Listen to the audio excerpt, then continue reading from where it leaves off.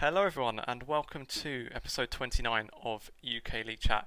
We're joined by ENCE's performance coach, ATL. ATL, how's it going? Pretty good, thank you. Good Nice stuff. to be here. Good to have you here as well. So, um, as you can imagine, then it's going to be an episode focused around ENCE. We've kind of tried to, well, we're in the process of trying to kind of get like an episode per team.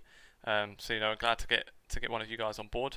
But before we really talk about ENCE specifically and how things are going this split, I did want to ask you some stuff about your time in the UK scene previously, because this is given the name, obviously we're kind of UK focused podcast, and you are someone that's actually coached in the UK before, before the whole merger and everything like that.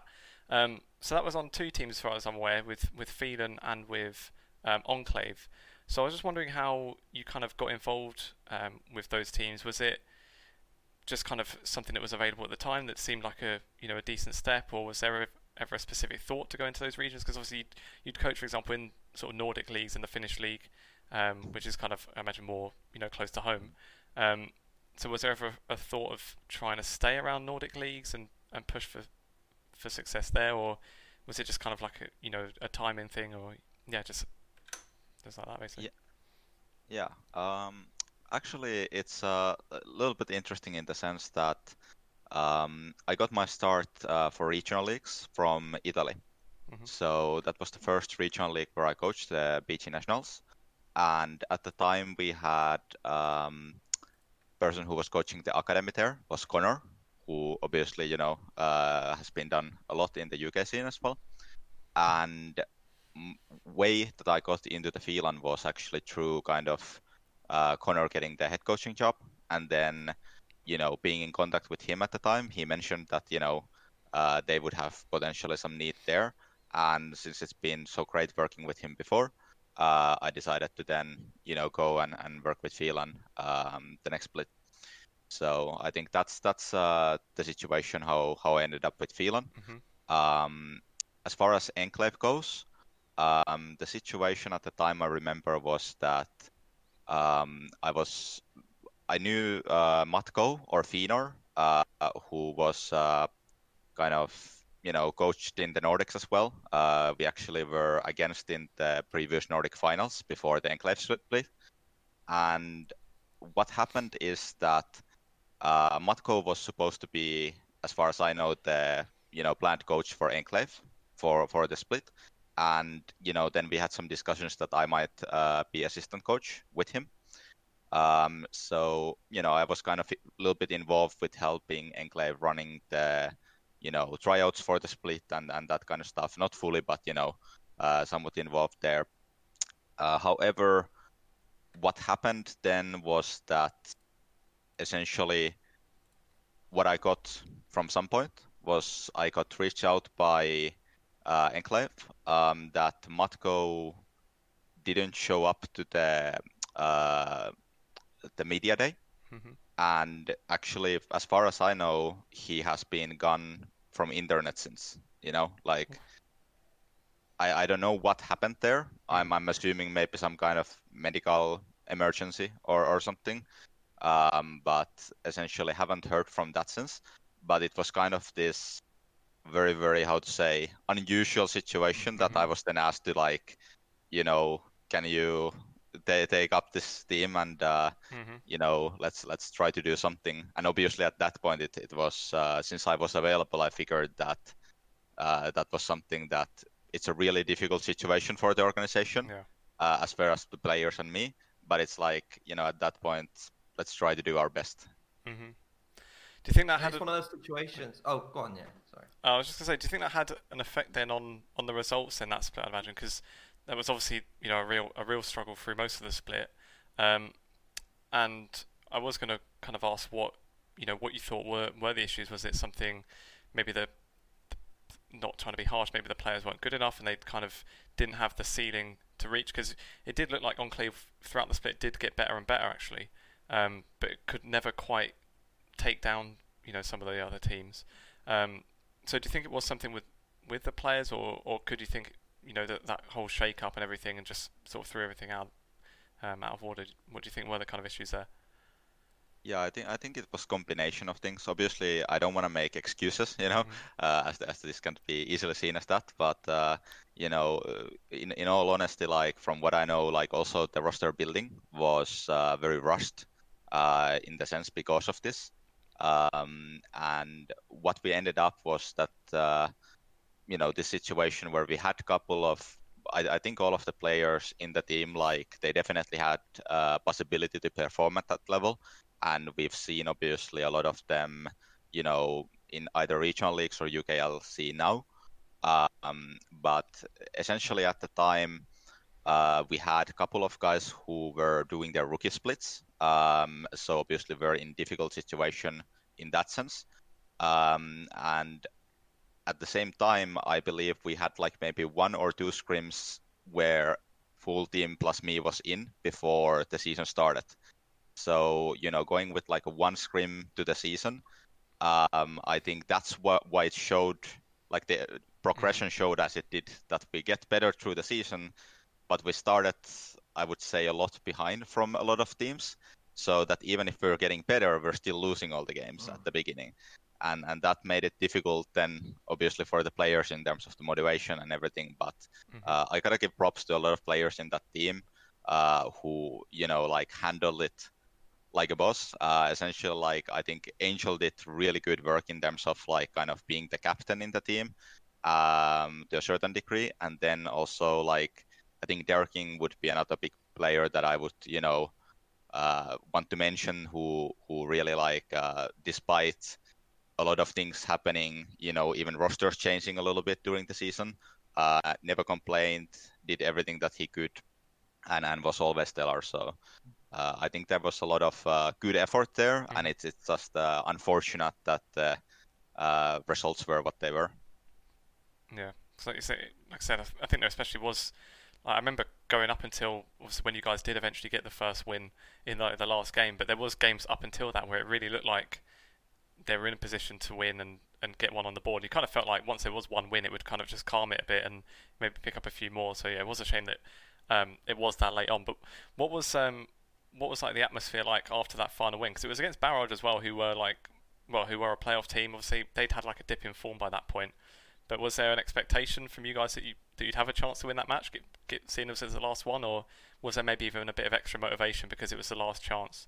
How do you think that win came about? Yeah, I think that from what I recall, obviously it's not completely fresh in my head anymore. Maybe I try to block some of those memories out, but from what I recall, like we went into at least 3, 4, 5, last matches expecting to be able to win, because at that point we started to actually see some, like you said, like a lot of the games were really tight, and we felt like we had a chance to win in multiple games towards the end. And I think the barrage game after that was mostly relief from what I can remember, like that we actually did got one off, and it felt deserved at that point, I think, for the players. And I think especially like from me when I was watching it, it looked like there was like a clear turn in form as well when Wyzek joined, and things looked to improve quite a lot from there. We'd kind of been told by some people though that like they weren't sure how well he would fit. Potentially he was like quite an easily tiltable player, and maybe that wouldn't be too good in a team that was losing, and maybe it wouldn't actually be helpful. It could be the opposite. How did you find it with Wyzek joining? Did you notice anything that where maybe he did tilt, or was it more just the fact of his play was just helpful anyway?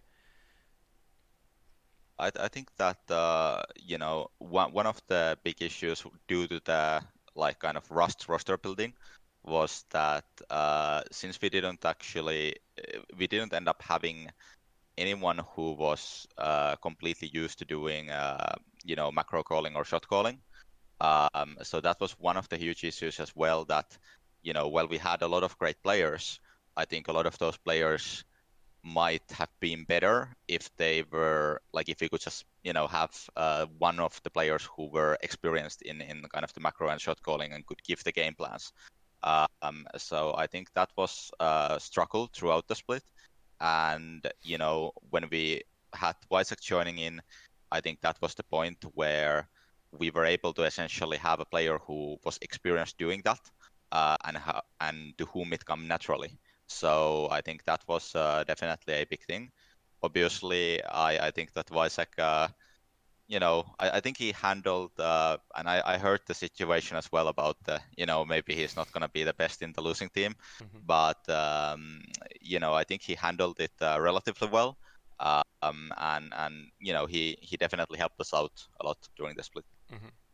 I think as well, what's really interesting about, especially having someone like Weiserkin, is because sometimes it's good to kind of have like an outspoken personality into a squad. Because if you've got kind of like 5-6 players who are kind of, in a way, not too nice, but in terms of like they're not willing to kind of voice their opinion and kind of make those decisions, it's good to kind of have that one person like Weiser. And I think that's what I realized is when Enclave was starting to play with Weiser, there was a lot more authority. Like they seemed like it was a lot more like certain of plays of what was happening. It wasn't kind of like 50-50s. It was kind of like, if we're going for this play, we're going for this play, and we're committing to it. And I think that is the point of having like, you've got to mix personalities too, and sometimes having someone who is outspoken but is actually a really good mechanical player and can shot call through situations is a really benefit, I think, to any side. Yeah, I think it comes back to the idea of like the macro calling and shot calling, and I feel like that's almost like a sixth role. Like you need to have at least one person in a team who has actually played that role. So as we didn't really have that, I felt at the beginning of the split, it was very similar to like having a just someone play completely off role in your team almost. Like that's how it felt. Because we didn't have anyone whom it came naturally or who was experienced in that.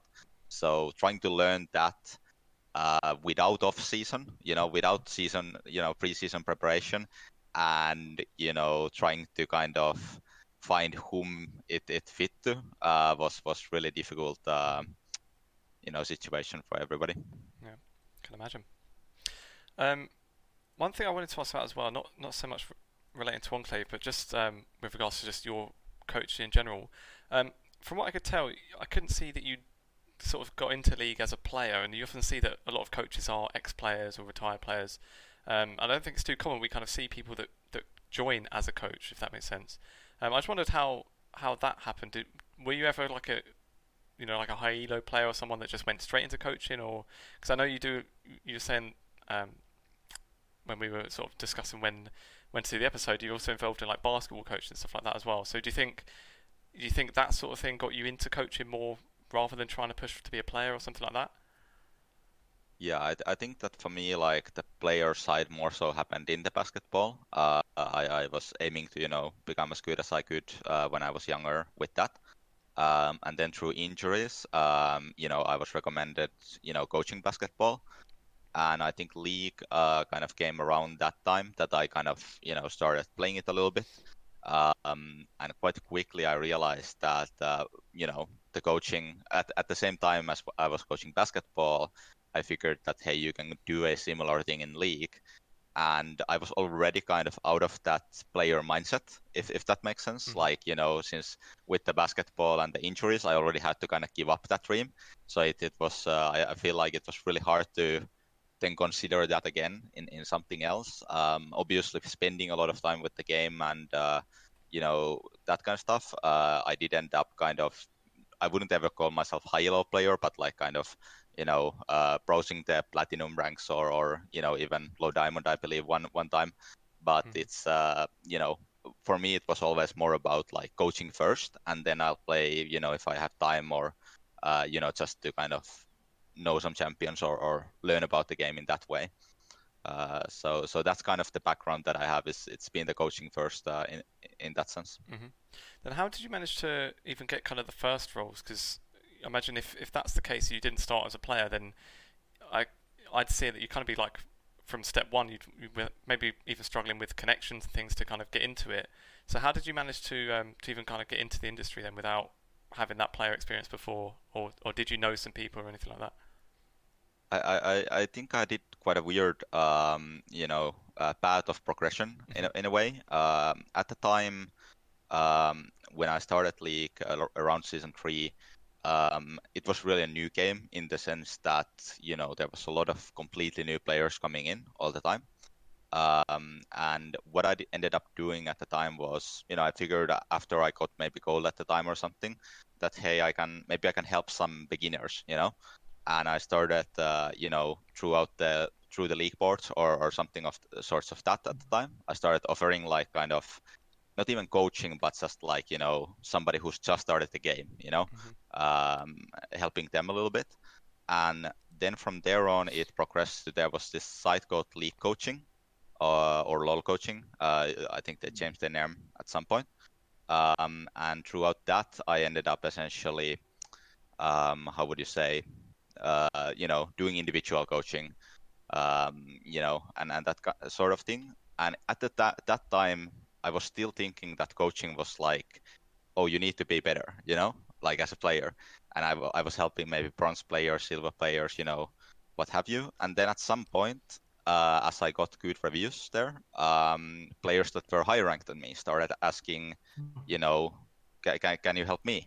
Mm-hmm. And I think there at some point, then like the kind of light bulb moment happened where I realized that this is the same as basketball. I don't need to be better than somebody to be able to help them, and the same kind of rules apply.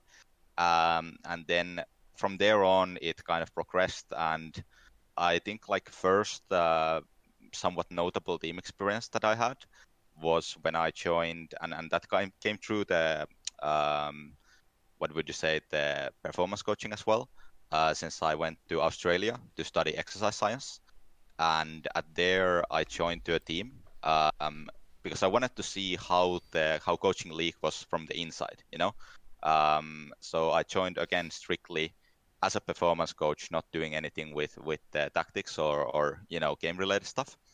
And then seeing how that team operated, I think from there I got a lot more confidence to also be able to do the game stuff, since I figured that okay, it wasn't something impossible or something that I don't know what I thought it would be, but I realized like okay, this is logical stuff, you can learn this and so on. And that's how I got started. Cool. And then okay. One thing which I'm quite interested in, I think it's good to kind of discuss this a little bit, because I think even though we know kind of like the different roles in coaching, there'll be some people listening who don't necessarily know it exactly. So like, what's the difference kind of between like a performance coach and a head coach in terms of like specifics in terms of things like that? And which one do you prefer, to be fair, as well, or is it just different with different teams? Yeah, I think that what each role means changes, a lot based on the team. So like the definitions, there's not really a clear one. And even for myself, like I know that, for example, I'm even trying to think what role has I have in certain organizations. But sometimes when I've been assistant coach, for example, I've essentially done performance coaching job.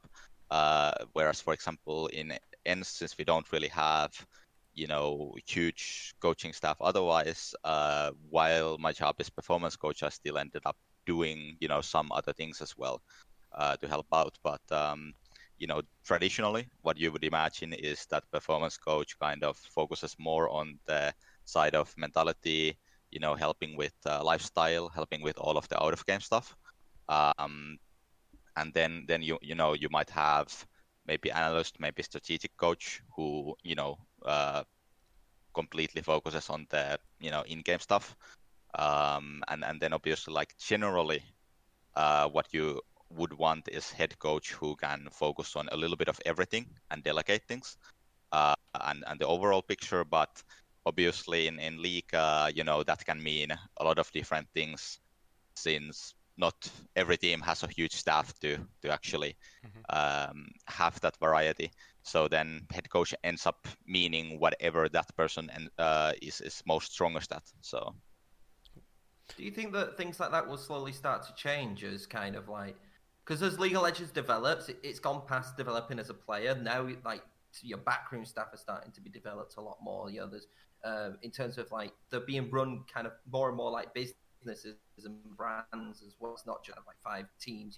There's like an organization around it. So do you think that eventually things will start to change where you will kind of get like a head coach, an assistant coach, a performance coach, and kind of that's their role? Because there does seem to be a lot of like chopping and changing between like a performance coach can become a head coach, and certain things like that, kind of instantaneous, so without even kind of like gaining, a full understanding of the steps in between at that point.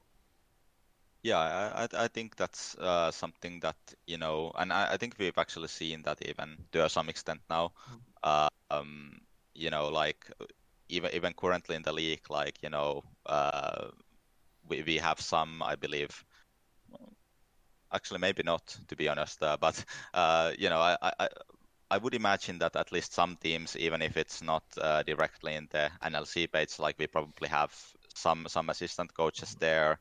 I think the idea that there's multiple coaches in a team has become more expected nowadays to a certain degree, and obviously it's always starts from the top. I think that's been really great to see in a league how LEC, LCS teams and such have had big like increase in the staff and the professionalism that they handle things. So, I think from there on, it will go down, but obviously always the limiting factor at the lower levels will be the budget and, what can you get. But that's always, something that I think teams will consider that, when is it worth, when is it not worth. Yeah, because I always used to even think like being a football fan, in football teams you'll have coaches even like for, you have coaches for the goalkeeper, you'll have coaches to help the strikers and in their specific things. And I remember thinking like, I wonder why people don't do that in League of Legends, and then eventually they start doing it. So I think it's just, as the scene grows and as teams do have more, well, even if they do have or they're willing to put more money into the coaching staff, I think we'll kind of just see things even flesh out more and more. Who knows, in a few years' time they might have like a position coach for literally each player on the team and yeah, full on backroom staff kind of deal. But about your position now then as performance coach with ENCE, one thing I thought was a bit unusual is because you'd usually see a performance coach, well, if teams do have them, alongside a head coach, and the performance coach would be more maybe the things you mentioned about lifestyle stuff and things like that. So what was the decision behind yourself being the performance coach there without a full-on head coach? Is it a kind of a situation where the players sort of coach themselves on the actual game, and then you are more on the mental side, or is there kind of an overlap there as well?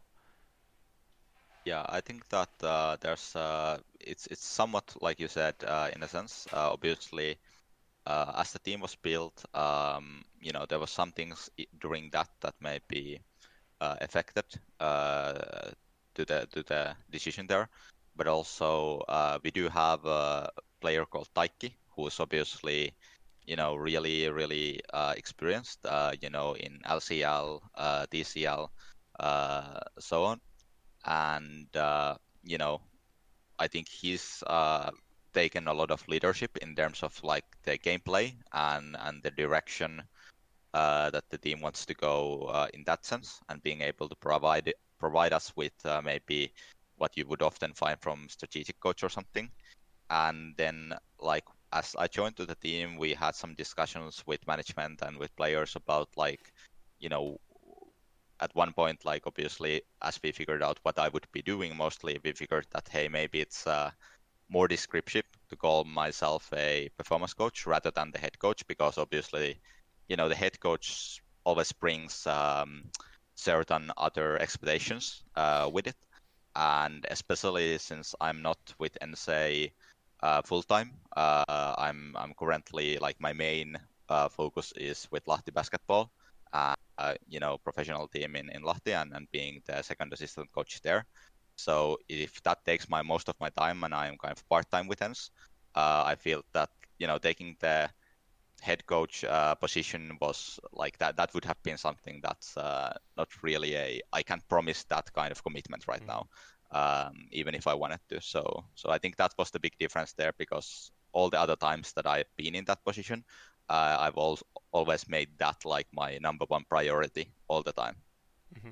I think that's fair enough as well, especially if there is someone like you say like Taiki, where they feel like they have got the experience to maybe take on some of that responsibility as well, because you kind of hear stories about some, even at sort of LEC level, where there might be a player that's been around for a long time, maybe with a bit of an ego, and they maybe don't don't really care what the coach tells them because they think, well, this guy doesn't know more than me.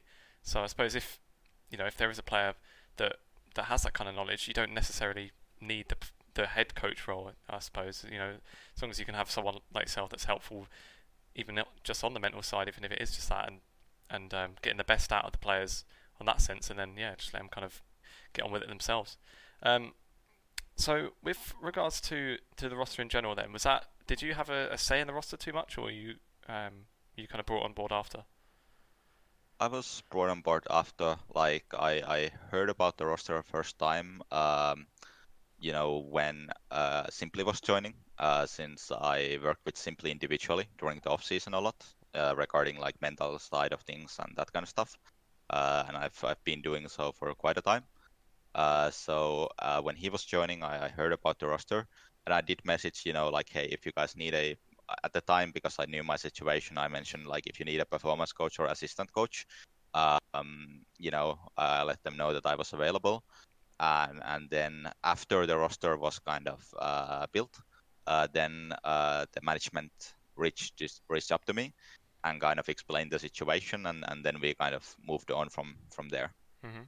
Cool. And then, so do you know what the expectations were of the roster then once it was built? Because seeing like the whole, the angle of getting a full finished roster, finished staff, and everything, I think you could, outsiders could maybe get the idea that the results don't matter too much. It maybe is more of a branding thing to for this. Obviously, it's ENCE's first split in League of Legends really as well, so you kind of could get the idea that it's just I don't want to say just for show, but they may perhaps care more about people seeing that it's a finished thing and getting behind the team for that, rather than being results based, which is obviously another way you can easily get fans as well.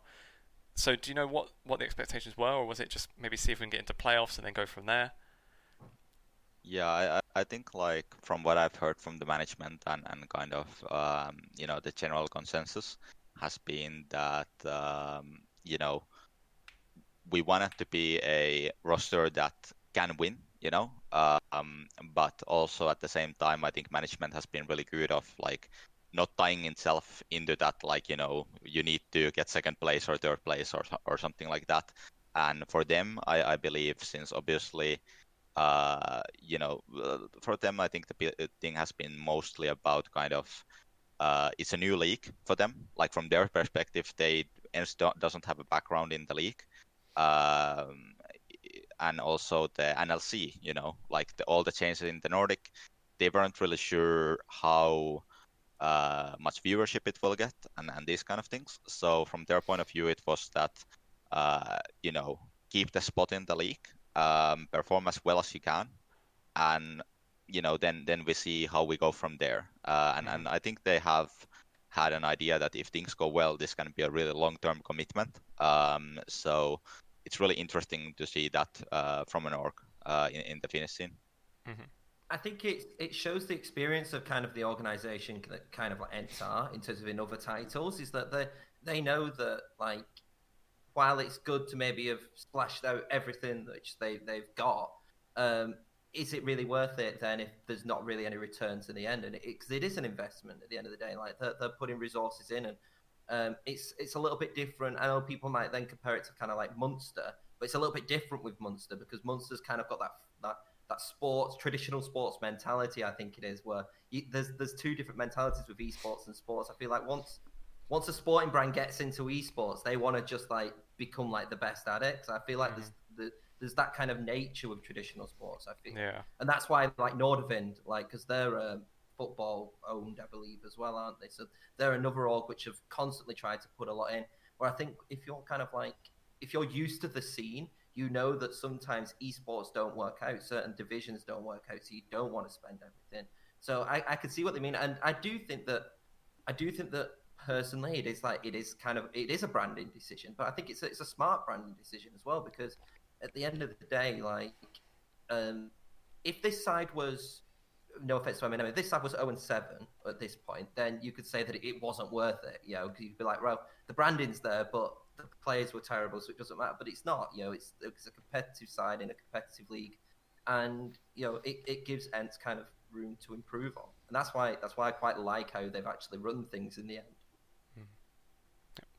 And then So how do you think the split's gone so far then? Right now, obviously in your group, you guys are well in playoff positions at the moment, one win ahead of Godsent. And I'd imagine I would have thought that's kind of where you guys would expect to be, seeing or knowing what the other rosters were. I think that's where even like on our predictions before the split began, I think Tom had you guys fourth. I had you guys fifth because I was way too hot on Singularity. Uh, yeah, we see how that got me in my predictions. So yeah, I don't think was that kind of you guys happy with that so far? I imagine the fact of just getting into playoffs would be obviously a big thing. Do you guys think you should be doing better, or do you think you're kind of happy where you are at the moment? Well, I mean, obviously, I don't want to put words into other people's mouths, so I'll just speak from my own Mhm. perspective. But I would say that I would be relatively happy with that. I think obviously there has been games that we felt we should have win or could have win. One or two. So we could be a little bit better in that sense. But especially considering how we started and things looked quite grim at the beginning in terms of results, I think it's been really positive. And I think the feeling right now that I have about the team is that we can, and it's been the whole Group A, to be honest, that anybody can win anyone. And I know that we can definitely beat anyone, at least in our group, like if we have a good day. The question for us has been the consistency. Obviously, even though we had a lot better preparation this season compared to like the Enclave situation, for example, we do still have two rookies, for example. We have Simply and Kehvo, who both to be their respects have been amazing. I think both have had really successful rookie splits in this level. And then we have a lot of experienced players also who have, shown up and had a lot of great moments. But, I would say that we're relatively happy, in our current position. But, there are some wins that we kind of, will remember when we face those teams in the second round, and we'll try to take back. Yeah, because Well, looking at the results briefly, you kind of see it, and you kind of be like, you've lost 2 to Nordwind, you've gone 1-1 against Riddle, and then you lost to BTXL. So the sides which I think a lot of people would say that you should be beating, you are beating, and then it's just kind of then. I guess is it kind of like learning to try and step up to those what this 3 seems to be, but however, like you said with Group A, everybody just seems to be beating everybody at this point now. So it's not like Group B where you're basically seeing. Well, I think Fnatic Rising have already qualified for playoffs. I think that's the point it's got to in Group A. But with Group B, it does seem a lot more like um, there's mistakes, and so that means that like you can kind of coach those mistakes, and potentially you actually don't actually know where anybody kind of is in that level, because there's no clear like well-oiled team playing the best I think they can be doing right now. I think that for us, it has been mainly about just focusing on our own game because, as you mentioned, some of those losses. I think the BTXL game, for example, was something where, we played really well. I think that game, and I think that was something where, I could have seen us win. In that particular game, I actually was more confident of us during the game winning that game rather than, for example, the Nordawind game. So, for us, it's been all about, trying to figure our own game out and the consistency. We know that we can perform really well, but being able to guarantee that we can bring it up each night has been a little bit of a challenge. And that's obviously a lot where my work has been in terms of the kind of the mental side and the preparation and that kind of things. When I've looked at the games that you guys did win, it kind of seemed to me as like if Kevo can get ahead, and when Kevo pops off, like that's just it. You guys are won. Like looking at the games that you guys did win, he went 7-1, 8-0, 12-0, all on Ezreal as well. So do you know if that's something like, and it may be something more, even for us to ask at Taiki at some point. But do you know if that is like a conscious thing to maybe try and get Kevo ahead and let him carry the game? Because like I said, he seemed to have been playing really well in those wins that you guys did get. Yeah, I would say that like what often ends up happening in those kind of situations is that if we play really well elsewhere in the early game, that allows Kehvo to get ahead as a kind of result of that. And then when Kehvo gets ahead, he's really, really good. So, then it's kind of like it needs to work the both ways since it's a team game. We need to be able to handle everything elsewhere to give Kehvo kind of the keys, and then, Kehvo generally, if he gets the keys, will do the job. So I think that's, definitely what you see there. Kind of almost like, well, sort of similar to the way that like Excel were playing their last split, where they were trying to sort of put pressure, all over the map as much as they can, and then just let Deadly farm and get ridiculously strong. Yeah, it seems like Kevo's the new Deadly in that sense. But yeah, he's done it really well. It's interesting to see. It's interesting to see how Kevo's developed. I think as a player, especially in these like last two splits, so the end of the UKLC with Barrage, and then at Enclave, not Enclave, at ENCE. I felt like at Enclave, people are always telling us about Kevo when we were doing podcasts that Kevo is really good. He kind of just hasn't had the right team around him. He hasn't had the right atmosphere and stuff like that. And I think it's someone at Enclave, I think it might be Philip, was basically saying that he's really, really good, and he just needs to find the right team. And then he found the right team at Barrage, and it's worked. And then when he left, we had that thing of, can he keep it going? And he does seem to have got this kind of good like mentality going as well. I feel like he just looks like a lot more of a complete player around other players now. It's really good to see a development like that of a player. Yeah, definitely. It's something that I've seen close up since to some degree since I was working with a team called Nyrikki Esports in Finnish scene before that, and Kehvo actually played for us the one split before he went to the not Barrage but Enclave. So I saw his situation at the time. And at the time, he wasn't really, I wouldn't call him complete player. He knows this. But then when I saw him again, after the Barrage split, when he came to ENCE, and even during the Barrage split, I saw some really good performances. But then now that he has been in the ENCE, I've, been convinced that he's matured a lot. And especially like the completeness, as you say, he's not just now a player who can mechanically perform really well, which was obviously evident even from the Barrage, but he's also a player who, generally has things decently in the mental side of things, preparation, lifestyle, like these kind of things. He's really, the attitude and the work ethic is there. So, I do see him keeping up this level or similar in the future as well. And one thing with Kevo, I don't think I've seen it so much this split, but especially on Barrage, and it always made me feel so stupid that I didn't know what it was. Where there was this like copy pasta in Twitch chat every time Kevo played about this like 21 centimeters stuff, and it's been one of those things like I would see it so much, and I felt too stupid to ask it, and I felt dumb for not knowing what it was. Have you seen that? Do you know what that's about? Any ideas where that came from? No, I have to say no. I've kind of lost track since Finnish.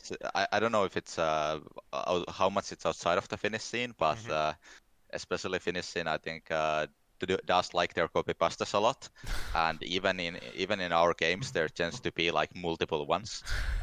So I haven't kept a track of like each one that much. It's just something that I expect that when there's Finnish players playing, especially when there's ENCE as an organization playing.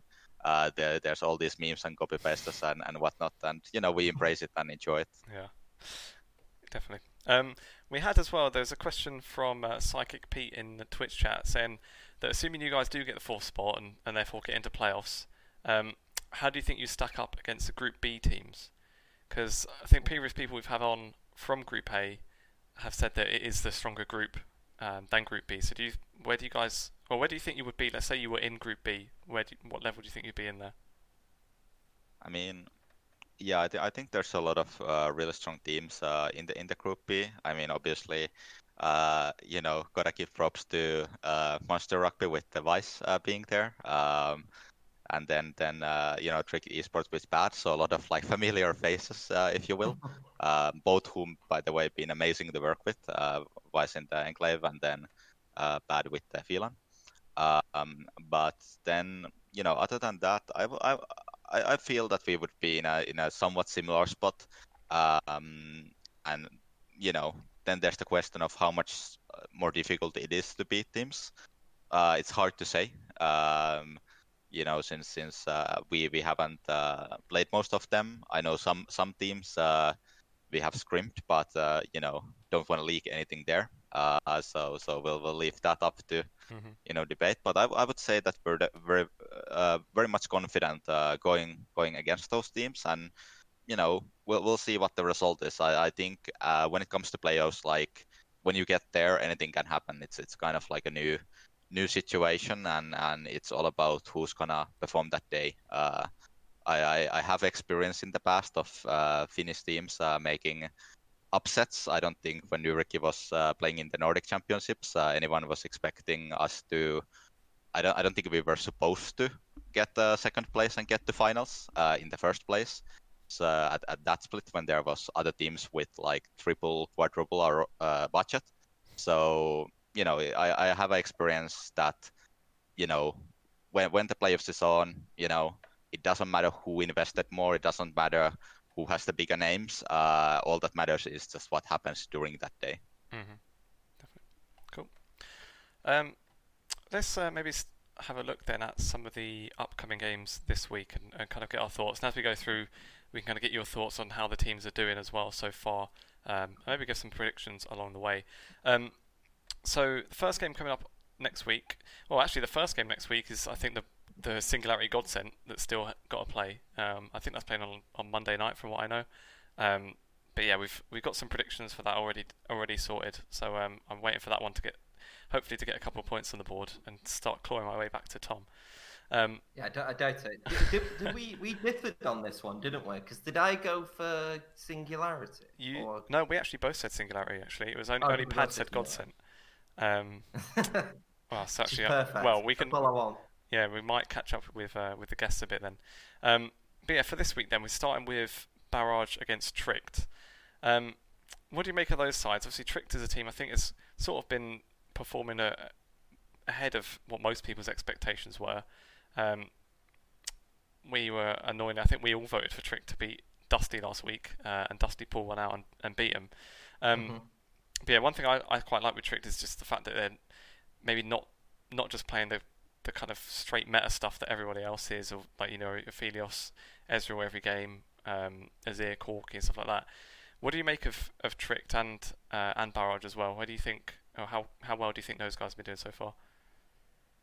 I mean, Barrage, I don't know too much of the other players than Chadran, who played actually in the Italian scene in our academy team with Inferno at one point, and he was really promising player at that time.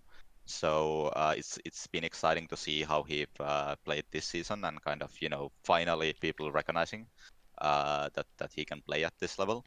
However, in this current situation, I mean, Tricked with bad mastermind, and then having people like Sof in the jungle, who I think is one of the more promising junglers in the scene that I've seen. I'm expecting him to have a real potential for playing professionally and playing, like, I mean, he's probably actually playing now professionally, but even to like knocking to the LEC academy doors if his development is solid in the next few years. Maybe same even with Vasor. So I would definitely have to give it to Tricked with, like, kind of they have the young talents of Vasor, they have experience Achu, mastermind of a pad. That's just quite a tall task to beat. I'm going to go for Tricked on that one as well. I think from what we've seen so far, they do look the stronger side too. And yeah, with Pad, he's probably got something up his sleeve as well. What are you going for on that one, Tom? I think it's interesting because Barrage has, I think, been one of those sides where I'm kind of like, even though we're going into the 6th week, I still kind of don't know where I stand with them in terms of are they strong or are they not? Because this side beat Dusty and then lost to Fnatic Rising, so that's the last 2 games. And then Tricked lost to Dusty. But if I have to be honest, I think that kind of Tricked lost to Dusty because I think Tricked maybe got a little bit too overconfident in thinking that they could beat that side. And I completely forgot that they did this whole boot camp thing, didn't they? Which clearly does actually help. It's not a myth. Like when you get all these sides which can actually be together and actually talk about it, it gives them a massive advantage. But I do think that Tricked are going to look to get another victory here. I think they need to go 2-0 if they want to be considered maybe like the second place team. I don't think they're going to get first at this point. But I think they've got 2 good games this week where I think this could prove kind of where I feel that they could go in playoffs. I think they're going to make playoffs. I think everybody's going to be easy to say that, but I think it's going to be seeing how they can beat these 2 sides to see whereabouts in terms of strength they're going to be. Mm-hmm. And then the game after that then is Munster against Fnatic. And when we had this game earlier on in the split, I don't remember everyone's prediction. I think I went for Munster, thinking that they would upset it a bit, and I didn't think it looked like, well, at the time it didn't feel like that would have even been too huge of an upset. I think it might have even been in sort of the first couple of weeks. But since then, Fnatic have looked far stronger in that group. They've obviously still yet to even drop a game, and we've seen Munster sort of drop off a bit as well, maybe getting complacent in some games, or just generally not looking quite as as good as everyone expected them to.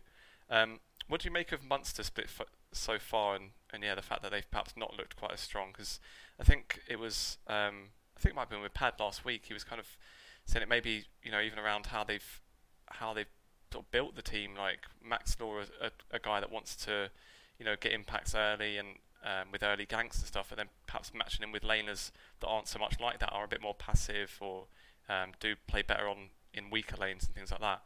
So what do you make of Munster so far? How strong do you see those guys? I feel like they have a lot of similarity to us in a way that I think like on a really good day they can be really, really, really good. Then the question is, can they do that every day? But in this kind of a matchup, while maybe my brain might say more towards the Fnatic, my heart says that Munster, due to obviously having Kiva there as a Finnish guy, and then Vice, I believe is their analyst, from Enclave. So I would have to kind of support Munster taking the upset here. Nice. And take the risk, see what happens. Nice one, giving us a chance to get some points back. I prefer that. Everything. Yeah, that's all you need. What are you going for, Tom?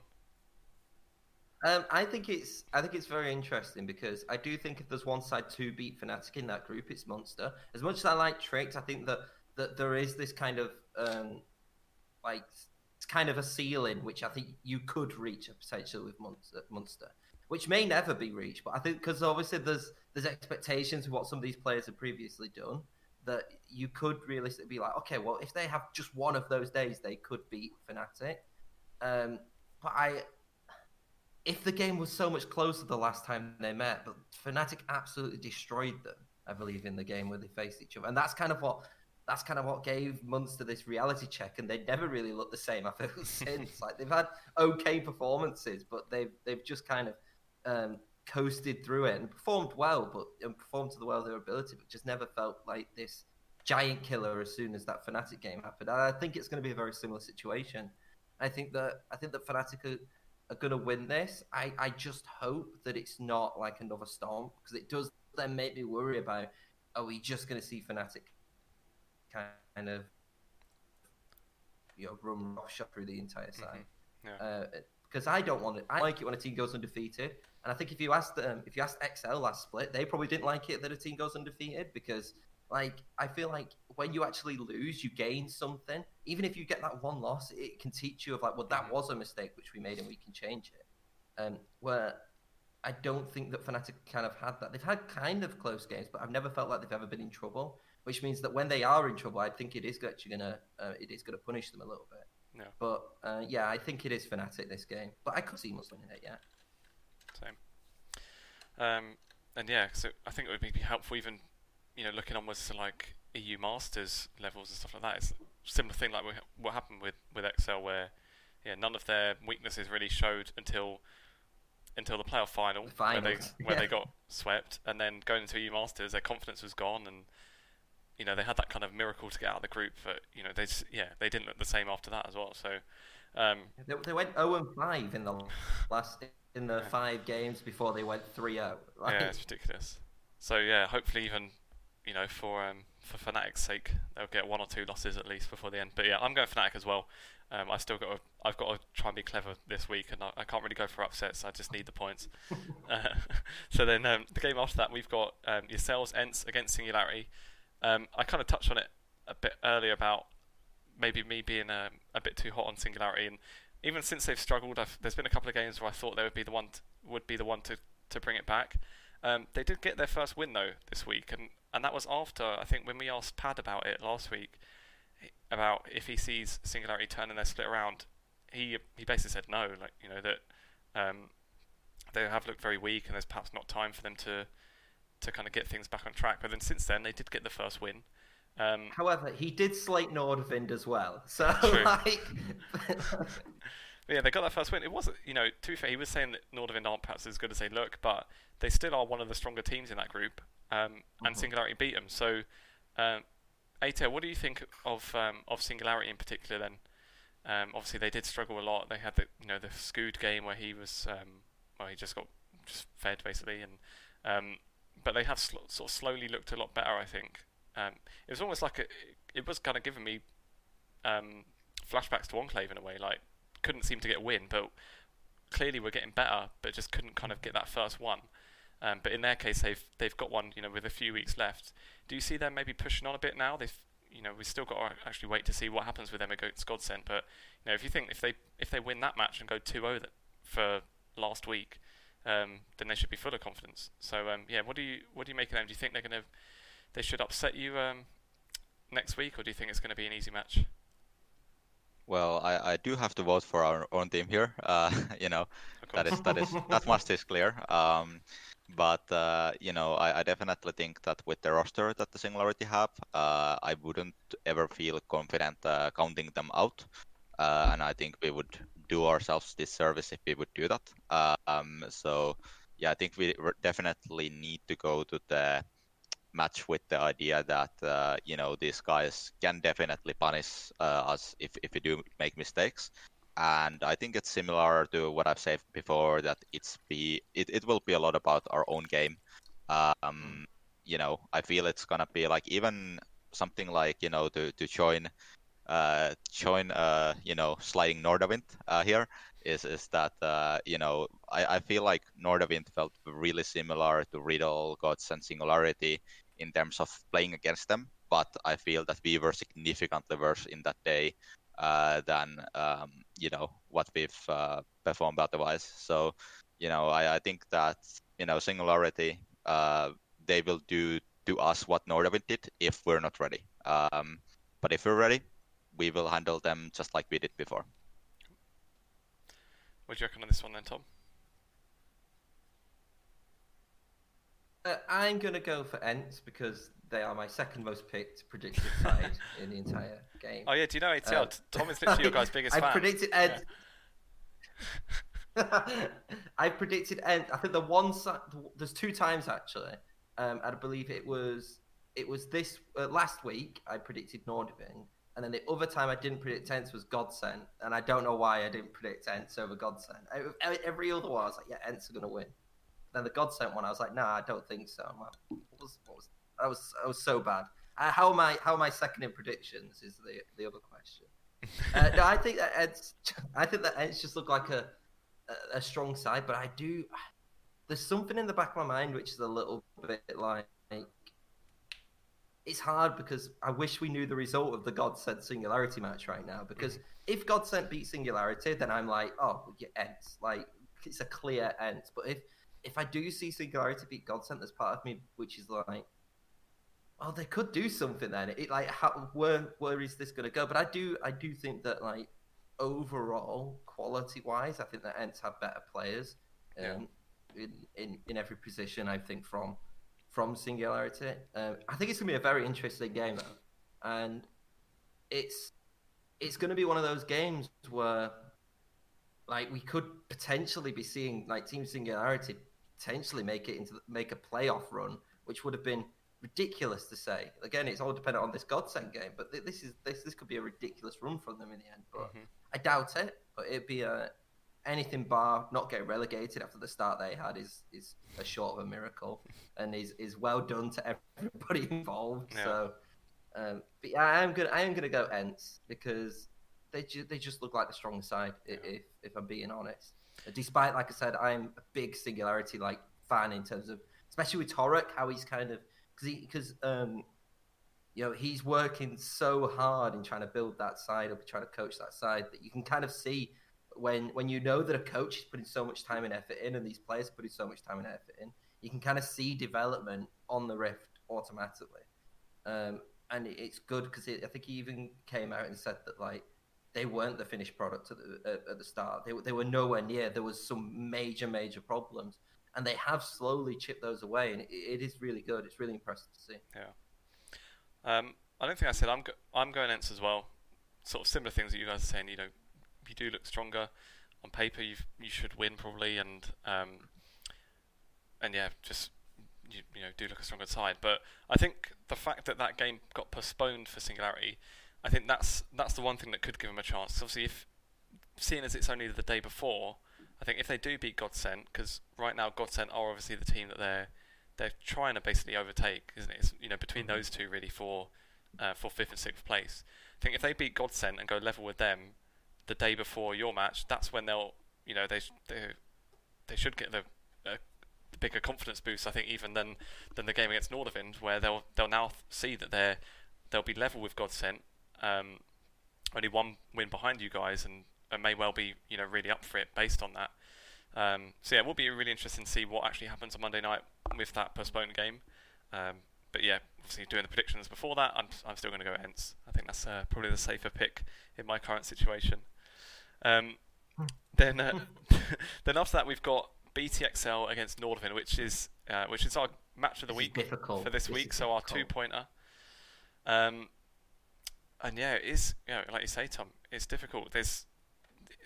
XL aren't as clear, as clear ahead as they were last split.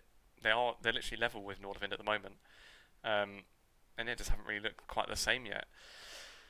It's a tricky one. I think I'm going to go XL, just because I don't know, the fact that they're kind of, well, they are level on wins, so they're playing at a similar level. So in terms of form and things, you can't really separate them. So I'm just going to have to go off the players that they have. I still do think that XL have the stronger players. So if they both play kind of to equal strength, I think XL should be able to still take it. But yeah, it's a really tricky one. I could easily see it going either way, especially after Nordavind losing to Singularity. That might be a kick up the arse for them. And thus, if they've lost to them, they may well be on a double practice week, trying to sort things out for XL. So yeah, really, it's difficult either way to sort that one out. ATL, how do you see those teams at the moment? We kind of mentioned Nordavind a little bit already. What about XL? How strong do you think they are? Because the comparison will always be XL to Fnatic, but so far Fnatic have clearly looked better, I think. How far do you think they are off of that level and off of where they were in spring? Yeah, but well, while I said that we felt that Nordavind wasn't too much a difference compared to some of the other teams in our group, to be honest, I don't think that we felt XL was too much of a difference either. We felt completely comfortable that day playing against XL, and we felt that like it was winnable for us, even if we didn't manage to close it out. So it's a hard situation to choose. Obviously, I think Hansen has done really good job in the past. Generally the rosters he has have outperformed the expectations, as you could argue is the case even this time so far. So there's that side of the things. On the other hand, XL obviously they have a really good staff and the whole idea of the LEC Academy, that's obviously strong situation. It's hard to say which way to go here. I think since last time I voted against the LEC Academy, maybe I this time picked them, to try to make sure that I don't completely bomb the prediction. Feel free to bomb them. It's fine. It'll help me Yeah. out. Yeah, but I think I'll pick Excel. I think that overall they do have a little bit more experience in the roster. They have kind of you know they have people who can take it and win the game. I definitely think that Nordavind has a good chance. I think it's like 55-45 type of situation at the most. So I think it can be anyone's game, but I believe in an even situation, Excel has a little bit of an edge. Mhm. I agree with the fact that I think if it's an even situation that XL have an edge, but I just don't think it is right now an even situation. I just think that XL don't look that good, and it's hard to see because we don't know. I haven't seen the VOD. I don't think there is going to be a VOD of the Riddle loss. I know that Hatrix was streaming it, but I managed to miss it just before while it was on it. But I think that just Nordavind look like more of a complete side right now than XL, which is crazy to consider that XL literally has only made like one change. It was special, and then they brought in hat tricks. But then I feel like while I've not been completely impressed with Nordavind, I do think that they feel like a little bit more of a team than right now than XL, and this could be one of those where I think if while going 2-0 to Riddle, 0-2 to Riddle, sorry. If you can go to 0-2 to Riddle, you could easily lose to Nordavind, I feel. Especially at this point with how I'm gauging kind of how I feel Riddle are. Yeah, I'm going to go Nordavind. Oh, plus, Mummus is the top lane, so he's gonna go on a carry, and that's it. They'll just put Mummus on a carry, it'd be good. Cool. There we go then. A one where I'll make up a point to you then, Tom. Nice. So then, going on to the day 2, then we've got Riddle against Godsent. Riddle, I feel like it's kind of been a similar sort of thing to Munster. It's one that on paper looked really strong, especially their players had so much experience as well. They didn't really have any rookies. They had Senkux, obviously has LEC experience, but they've obviously not looked as we'd expect either. They're 4-3 at the moment after beating XL. Actually, to be fair, that's a bit of an upset. I think they were 3-3 before that, which was I don't think would be good enough for what they would have expected. What do you make of Riddle so far, ATL? Do you think they are kind of where they should be, or do you see them kicking on at all? I think that Riddle has definitely been especially looking at the roster, it has been strong contender, and I think us beating the Riddle in the second round was definitely a big moment for us, where we feel like that was really enjoyable win as far as wins go. So yeah, I feel that Riddle definitely, like, at least in paper, you would say that they have the edge to Godsent. However, I think a Godsent, as far as I see, they have interesting roster of they're not really a superstar heavy, I would say. But in this instance, I would have to say that I see one Deto there, who I've worked with Falcon in the EU Masters, and I know that he's very capable. I know that he's been successful in the previous times working with rosters without huge superstars, and both of them have shown flashes this season. So I would actually take a Godsent here. Maybe again a little bit more heart than brain, but we'll see. I believe in the heart of the cards, so I'll pick Godsent for this one. I don't think it's necessarily a bad vote. I don't think you're right, but I don't think it's a bad vote in the sense that I look at what Riddle have done, and I think that Riddle have seemed to have always stepped up against the sides which I feel like people have counted them out at. So XO is the main example, is that people have always kind of been like, well, Riddle's not performing well, but then when they actually get this motivation going, they actually seem to get these victories out, which is what they seem to be doing basically this entire split, where they lost to Godsent previously. And I believe that they've lost games where, in terms of how this squad would value themselves, they should not have lost. However, on that note, I think that as it's coming close to playoffs, and I think because of the fact that it's so tight at the top, especially with the top three, that all it needs is one side, really, I think, to gain some momentum and to push on and potentially get that first seed. And that first seed is so crucial, I think, in this group, because I believe it's the least chance of reaching Fnatic Rising, I believe, at that point, which I think a lot of people will be wanting to do. So I'm gonna go for Riddle, not because I've been particularly impressed with them.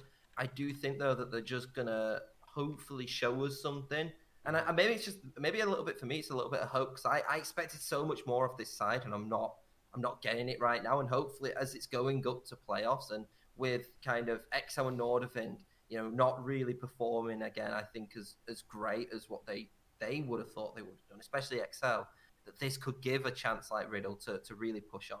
Yeah. They've beat XL twice, so why they? For me, normally, if you beat the Academy team twice, you're normally like up there. So I can't see why they're not, and it's because they've I think they've not took some of these games too seriously, and I think it's a shame, really. Yeah. And if you think about it as well, remember you say they beat XL twice. The first time they beat XL, the next game they lost to Godsent. So they beat XL this week. Does it? Yeah. Is history going to repeat itself? I'm going to say it's not going to repeat itself.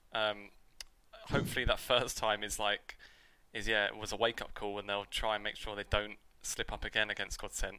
So I'm going to go with Riddle.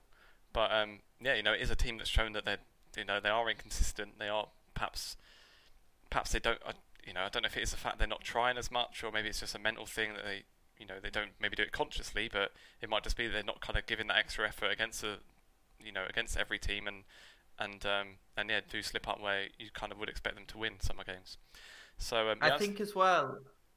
Yeah, go on. Interesting because when you've got again this game in hand kind of plays a big part. If Godsent beat Team Singularity, and then they're only one game off Riddle at that point. They beat Riddle, they're even on points with them, I believe, if you actually look at the table. Yeah. That's playoffs then. So Godsent, if they beat Singularity, then they're probably going to be more, ready and prepared for that than ever, because they're going to think, well, this is our chance actually to not just be a fifth place team. Everybody was predicting us bottom. Like everybody was basically saying that this side was going to finish bottom from a lot of people. And then if they can even do that, beat Riddle, which they have done prior, it's not an unfathomable situation to be in right now. Yeah, and to be honest, like their schedule in the last couple of games has been really harsh with us, Nordavind, and Excel, I believe. So like they might look worse in the standings than they actually are, because the Singularity game hasn't been registered yet. And then if you look at the rest of their schedule, I think it's significantly, well, not significantly easier, but easier, than what they have had so far. And it's funny because like before the split started, they obviously got some stick for not properly building their own team, and they just went and took any pre-built roster. Maybe maybe they didn't want to put so many resources and things into it. But it's kind of almost turned out like the fact that the regular season, because the group is so small and there's so few games, it's almost worked out quite well for them in that sense, because they didn't have to build on the team and kind of work on synergy and things like that. They've just had a team and it's there, and with a short regular season, it's almost not been the worst idea. I'm not sure they would have thought about it in that way before, if it was just the fact that it was just a quick thing to try and pick up a team or not. But I think luckily for Godsent, it has kind of worked out, I think. And like you say, Tom, if they beat Singularity, they're winning the race for playoffs after that. It's so interesting seeing how it could change all of a sudden. Yeah. I quite we said about before the format being where some teams do only play one game in a week, and they go a few weeks only playing once, and then go another 2 game week. But obviously, in that sense, it could be a bit difficult, and I don't know, momentum and things can be messed up a little bit. But the fact that getting these games in hand and things, it makes it interesting. It makes you like think about it more, and you're trying to work out if this team beats this, and they've still got another game, and this happens, and again, like being a football fan, that's the kind of thing you do there. Like you're looking where could we be, where could we end up in a few games if this happens and then this. In that way, it kind of makes it a bit more interesting as well from a fan perspective, I think. Moving on then, the next game on day 2 is M&M against Tricked. M&M, they were awfully close to getting a win. Well, they probably should have beaten Dusty. Like they gave Monk 3 kills, like level 2, and somehow they still didn't win it. ATL, what are you making of M&M's split? Obviously, that it's been disastrous for the most part, and we've kind of spoken about it at length on the podcast before. But this week was, with some of the changes, was the first week where they have actually looked like a team that can win. Like they've looked at a team that can sort of be on a level with some of the other teams in the NLC. Do you see them picking up a win in the next, in the last 2 weeks at all, or do you think they'll struggle still? Let me see actually what are the other teams than the next They match. have Tricked, Barrage, and Fnatic.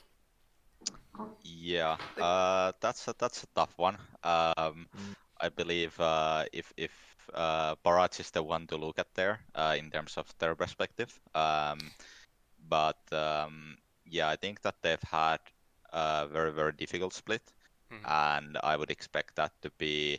I mean, there's. It seems I don't know what has happened inside of the team, but it's definitely there was some question marks, like the Monk starting at the mid lane, as known as one of the better ADCs in the previous splits in the UKLC and elsewhere. So I think that was a huge question mark.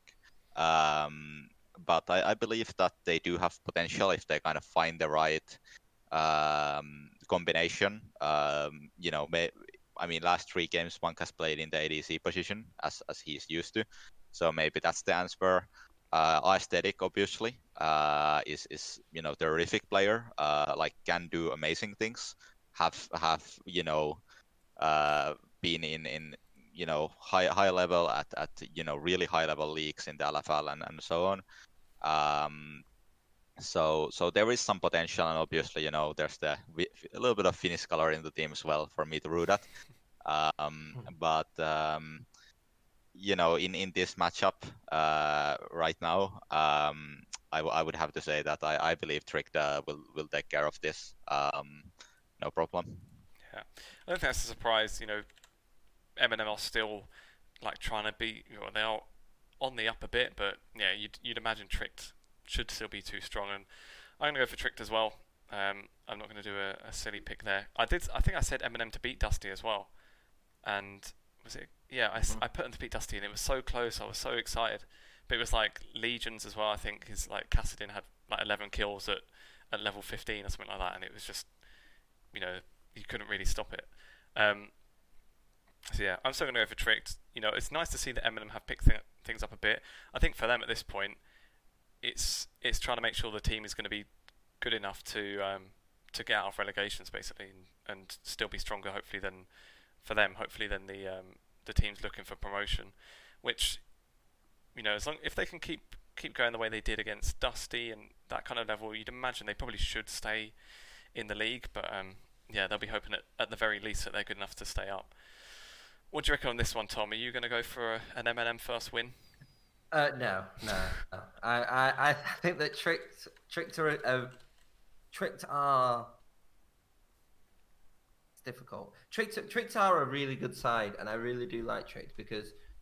But I might have a bit of Pad bias because I just know how good of a coach Pad is, and Pad has took a side. Like if I actually look at the players, for example, I actually don't think that they're probably where they should be, in my opinion. But in terms of how they are coached and how they are picked and the different personalities outside of the game, which is a major part. It's not just 5 mechanical players. You've got to have players which work together, which play a very similar style, and which are willing to play like certain comps as well, which is all like the outside kind of part. A lot of people just think, oh, good mechanical player, it's going to work well, but there's loads of other aspects to that. And I think that's where Pad really excels, is that he knows the budget which he's got, and he kind of gets a team which can really work well with a specific way, and can work well in terms of the league which he's in, which is why I think he's a really good coach. Yeah. I do like Eli Wood. I think Eli Wood, if I have to give M&M some credit, when they brought Eli Wood in, I think he looked obviously better than Shadow, but Shadow wasn't really a top laner. But I just felt like Eli Wood looked like a little bit of a better player in that M&M squad. I do think they are looking better.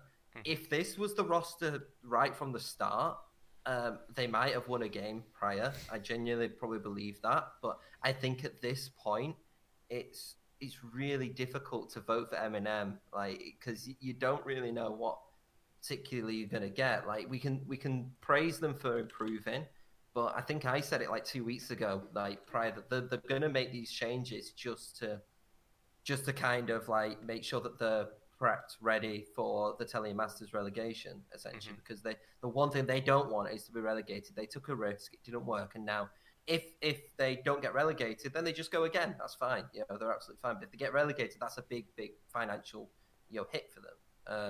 So it's very interesting to see how they can do that. But yeah, I think that it is going to be tricked, but it is good to see at least M&M be proactive. But it's because of how important it is.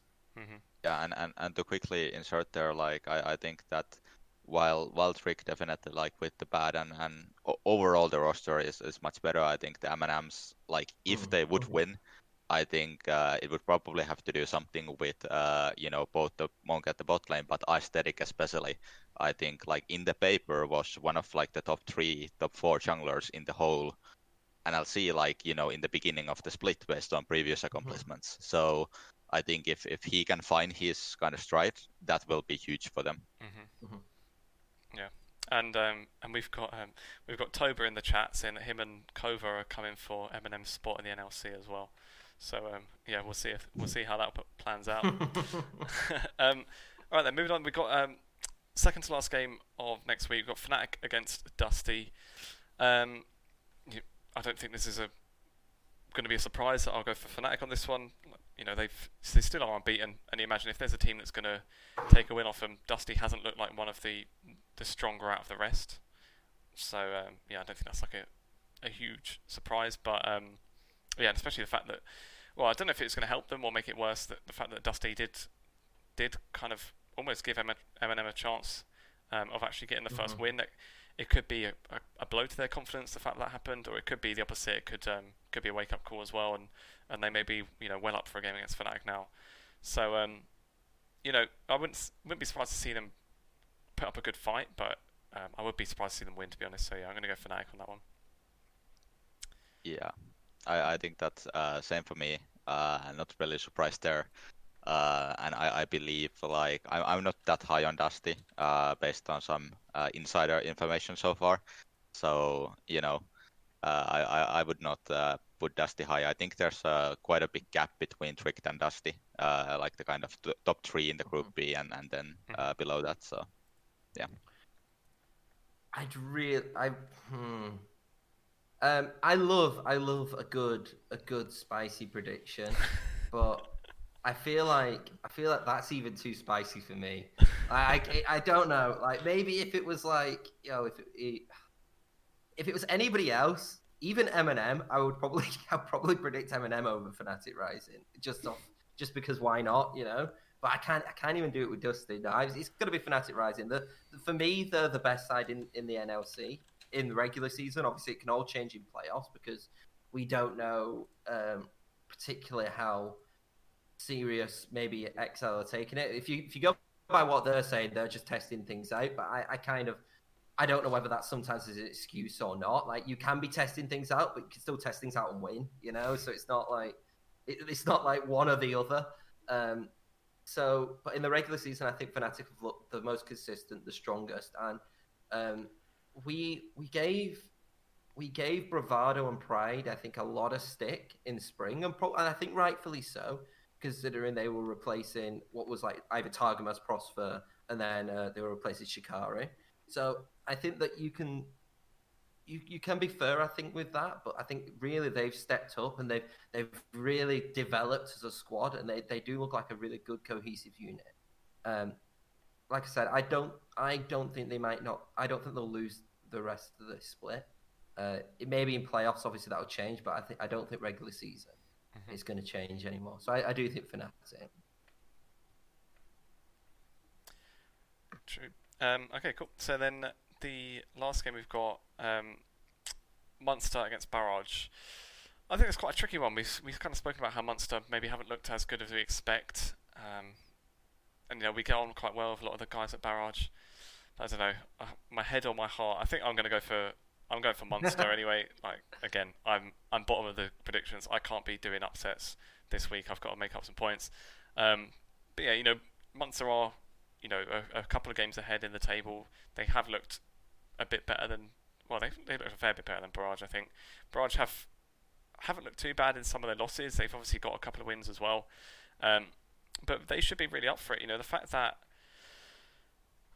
what is it? What does the standings look like? They're still 2 games ahead of M&M. But obviously M&M, they are going to be, fighting for their life, really. M&M have 3 games left, one of them against Barrage. So, this is one where Barrage, if they win this, they basically guarantee that they're not in relegation. So it could be, an added incentive for them to really push on and take what would be a bit of an upset, I think. So yeah, I wouldn't be surprised. I'm kind of expecting a good push from Barrage on it, but I still think it's a game for Munster to win this one. Yeah, I'm gonna say that Munster as well. Like I said, I think there's a big gap between like the top 3 teams in the Group B and the other 3. So yeah, for me, I think that Munster shouldn't have any issues there. Although I hope that Chad Run will have a great game. I think that other than that, like there's just too much firepower on the Munster side, and Vice will scout whatever Barrage have to the extent that they don't really. I don't really see them taking that one. I think the one for them to look for is the next week when they go against M&M. Mm-hmm. Yeah. What do you reckon, Tom? I'm gonna go for Barrage. Why not? You know why? Simple. Den Voxne hasn't looked like the player which I think we'd seen him at Demise, and I think that has actually quite hurt Barrage.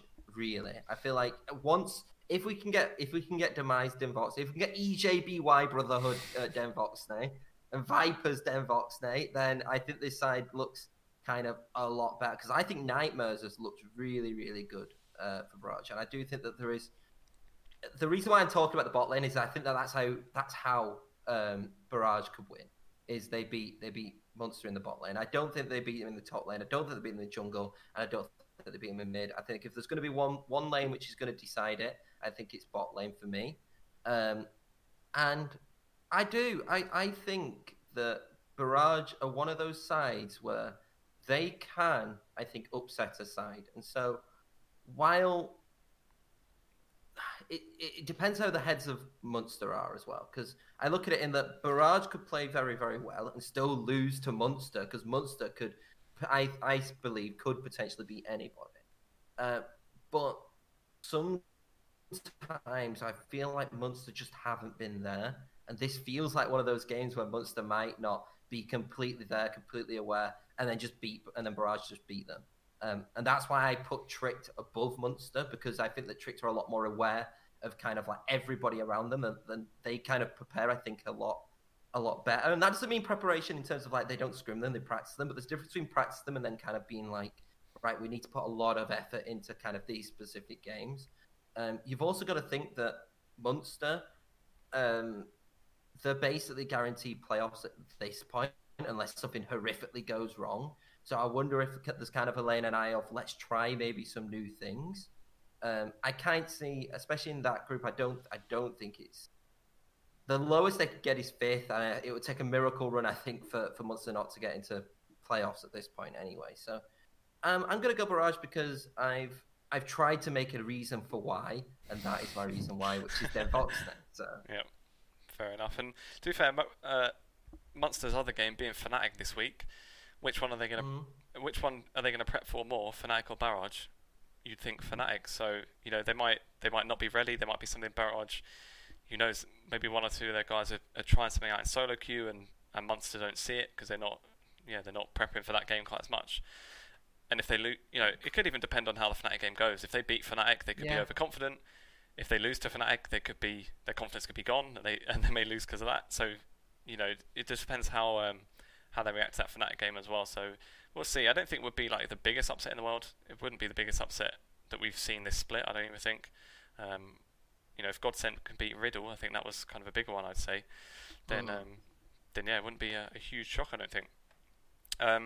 So that's it with the games, and that's pretty much it, I think, for this episode. One thing I'll ask you, ATL, before we do finish up, sometimes if we have coaches on, I'll ask them something that could relate to some of my own solo queue experiences and maybe help myself out a bit. Being someone that's currently a performance coach and a bit more on the mental side, what do you reckon some people could do to help just with the fact of getting tilted in solo queue? I've got one friend in particular that he'll love that I'm mentioning him now, that he's a real tilter to the fact where, like, if we're all playing in a group, we've got to spend more effort just trying to make him shut up than we're actually focusing on our own game. So what advice do you have for someone like that does tilt quite easily? Well, it depends obviously what your goal is when you do play in solo queue. I think solo queue in many ways like kind of induces tilt as an environment. It's really difficult to deal with, and if I think in terms of like players who play in NLC or these type of leagues, like to them it's not a competition, and that's often the difficulty that we want to do with them, is to avoid them treating it like a competition and treat it as a practice environment. And that's one factor that if being able to do, will help with the tilting. The idea that, if you focus on getting better, then eventually you'll climb as a result of that. But if you try to climb, like there's a hard limit on it, how far you can go. So I think that's probably the biggest factor. And then relating to solo queue, maybe another bit of information is that one of the biggest things that I work with individuals, if I do something on the in-game side, is the idea of deliberate practice. That we try to make sure that when players are playing, I mean, even if you look at the players who scrim and play NLC and these kind of things, these guys are still averaging like something from 400 to 1,000 games a season of solo queue. And if those 1,000 games a season, for example, ends up being 80% autopilot, that's a huge lost potential to what they can practice. So the key there is just making sure that you have individual goals